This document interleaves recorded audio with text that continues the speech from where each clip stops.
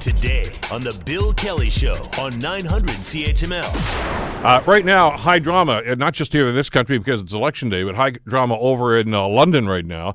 Last week, the EU and Britain came up with they thought was a deal anyway for Brexit that needed to be ratified by the British Parliament. And in a special session on Saturday, they basically kicked it down the road, much to the chagrin of Boris Johnson.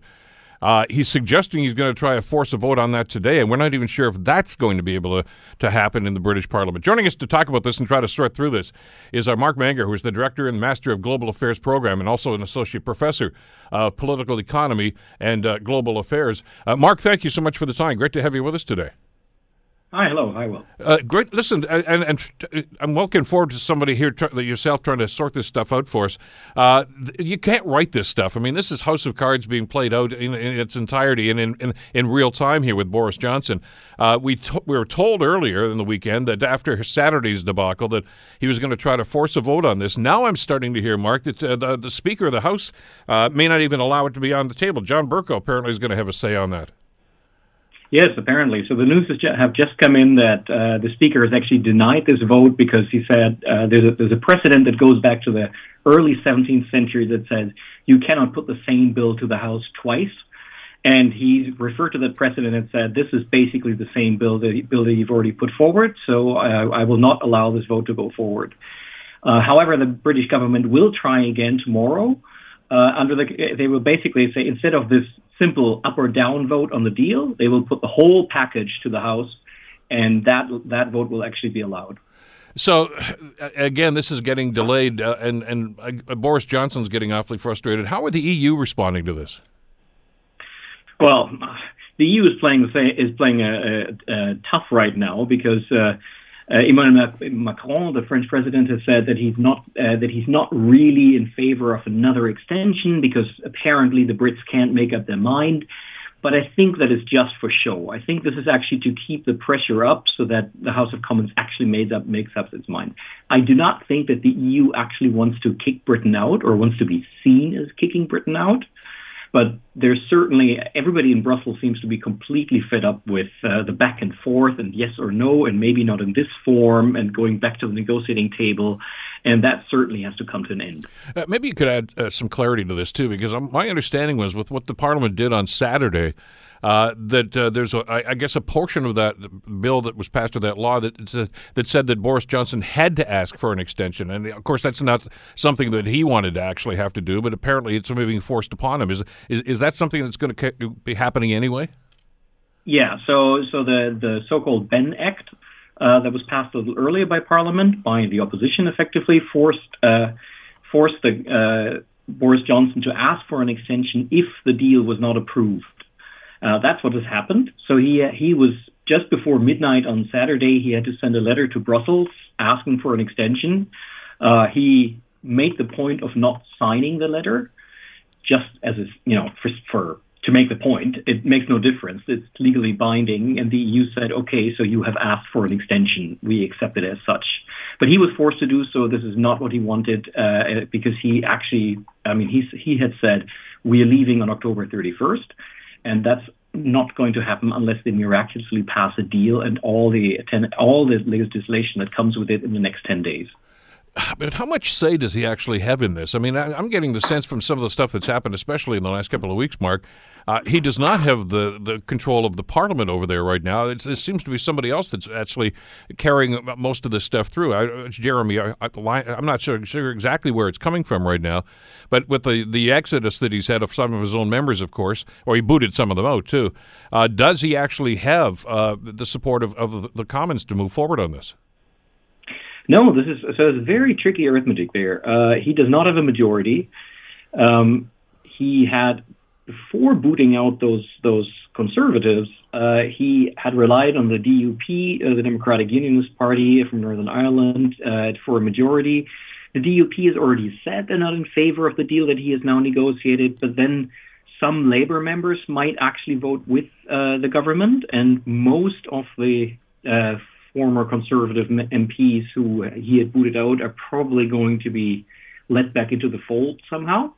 And then it looks like he's actually going to have the numbers, but barely, and a lot of things can go wrong.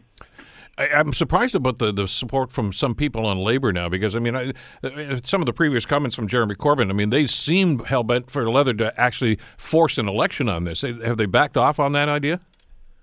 Yeah, it's unclear. So nobody really knows if they want an election, still this year. And it's very, the Labour Party is split in this because there are constituencies in the north of England that voted Leave quite strongly.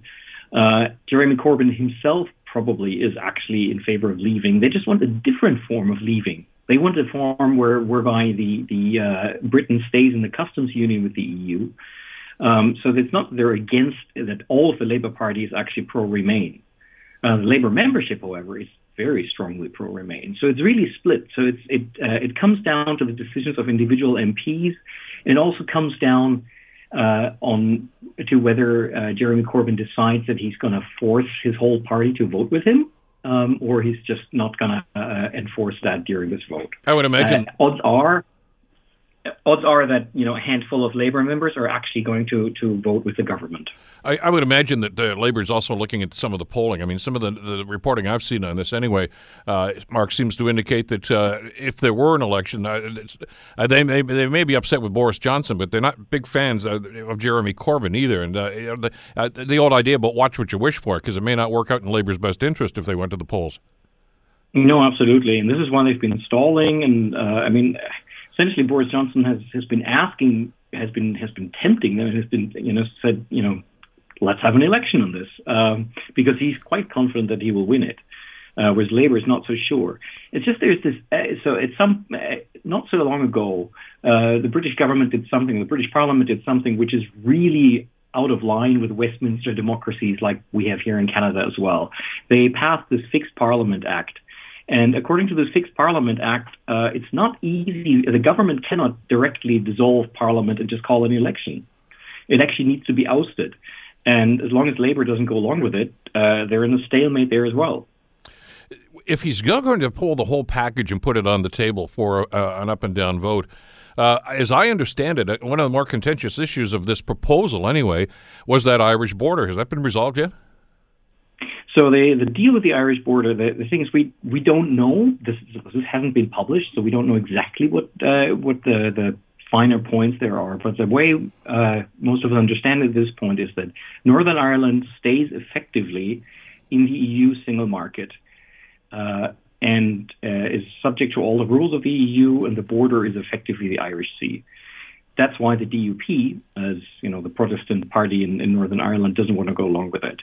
The way they're going to solve that conundrum is by giving people a rebate. So if Britain, once Britain has left, negotiates its own free trade agreements and lowers its tariffs, and those would be lower than the EU tariff, then the residents of Northern Ireland can apply for a rebate, sort of like you would apply for your GST rebate at the end of the year, like we do in Canada. Simple, same principle.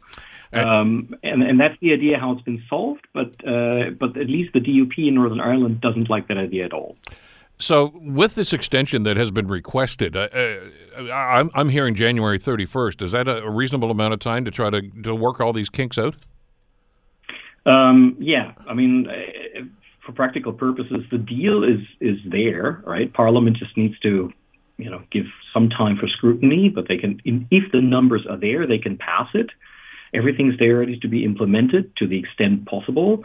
And an important thing to keep in mind is that nothing will change on February 1st because Britain stays in the single market for all practical purposes until the end of 2020 under this deal. So it's not an immediate change. And that's probably the biggest advantage of having some kind of deal, that people can adjust and prepare for the eventual date when Britain actually formally leaves the single market. There was some talk before the events of this past weekend of holding another referendum, and that I know the support behind that has wavered over the last couple of months. I know Boris Johnson certainly doesn't want to do that, but it is something that other people are still raising. Is it a possibility at this stage? I suppose it could be forced upon Boris Johnson, but I think he would probably not go along with it. I suspect he would resign, and then there would be caretaker government. And it's a very contentious issue. I mean, if the country is split down the middle, what is really going to change, right? If they voted 52 to 48 in 2016, and now they might vote 51 or 52 to 48 to remain, the country is still going to be split down the middle. And that's highly problematic. And many people say, well, the referendum was only advisory. But when you read what it actually said, when people were getting the notifications about the referendum, it didn't sound advisory at all. It said, we as the British government, will do what the people choose. So they bound themselves to this. So having another referendum, it's a bit like holding another election, but without ever implementing the results of the first one. It's very, very sketchy from the point of view of looking at this as a democratic vote. You raise an interesting concept here, though. I mean, if they go through with this, and it sort of looks like they're going to, and as you indicated, it looks like they've got the votes to get this thing through. What about the future? I mean, would a future government have a chance to reconsider this? So if Britain leaves formally under Article 50 and is out, they have then until 2020 or possibly longer, until the end of 2022, negotiate a future arrangement with the EU where it's a partner country, effectively. Britain is a partner country of the EU. Of course, Britain can always apply for joining again. Article 49 of the treaty allows any country to join, and there would probably be some hesitation in Brussels to agree to that. That's what I was going to ask you. Do they want them back? But, the demographics, it sounds terrible. The demographics are in favor of that because younger Brits are very, very much in favor of EU membership. So who knows? Maybe in 10 years, Britain can join again. Right? The difficult part is I think that most Remainers would Britain to be in the EU the way it is now, which is not part of the euro, not really participating in everything, not being part of the Schengen agreement that allows for visa-free travel and all these things. But that's probably not on offer if they were to rejoin. If they were to rejoin, the EU would probably say, okay, if you want to be a member, you really have to be a member, which means you have to join the euro and all the agreements. And I suspect that we're far from a majority in favor of that in Britain at the moment. When this whole thing started, and we'll go back to the referendum, I guess, Mark, as you mentioned from 2016, and those results were announced, there was some concern among the EU membership that we got to play hardball with these guys because there was some talk about some of the other EU members also thinking about an exit. If the UK can do it, maybe we can do it. Spain, even France, I guess, at one time was rumored to be, there were movements in that regard. Given the kerfuffle and the way this thing has rolled out over the last couple of years, are they secure now? Is everybody looking at this and saying we don't want to go down that road? Let them go if they want to, but it's not going to serve as a template for anybody else, is it? Yeah, very much so. Very much so. That's an absolutely correct assessment. Support for the EU has risen again, possibly.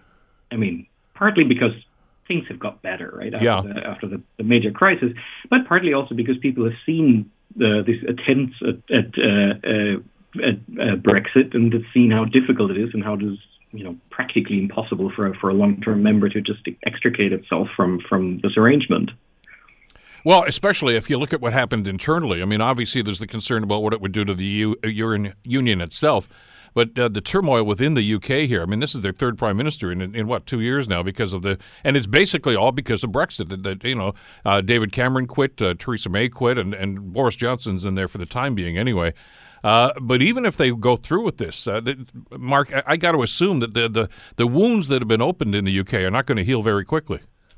No, absolutely. I mean, it has polarized British politics. That we all thought of Britain as this place where people are very reasonable about politics, and it could never be polarized or radicalized in any way.